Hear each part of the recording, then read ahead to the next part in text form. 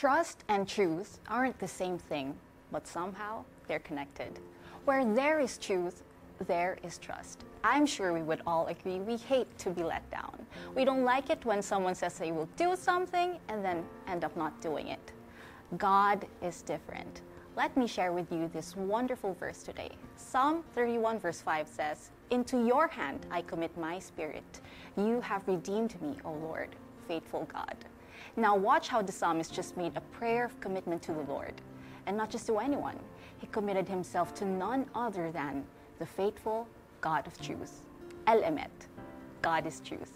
He is the God of truth. He is not a man that he should lie. Whatever he said, he will do. Whatever he has spoken, he will make it good. Has someone or something ever failed you? Has someone ever broken your trust? Perhaps you find it hard to believe again. But let me say this again, God is different. Can you say that with me? God is different. He is truth, the whole truth, and nothing but the truth. He will always keep his promise. When God says, "Do not be afraid because he is with you," know that he is really with you. He takes you by the hand.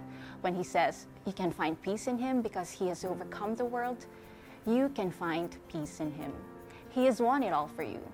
When God says he knows his plans for you, even when you're not sure of what lies ahead, God means it when he says he knows it.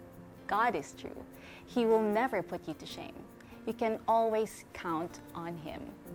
Will you commit your life into his hands today? I hope this message encouraged you today.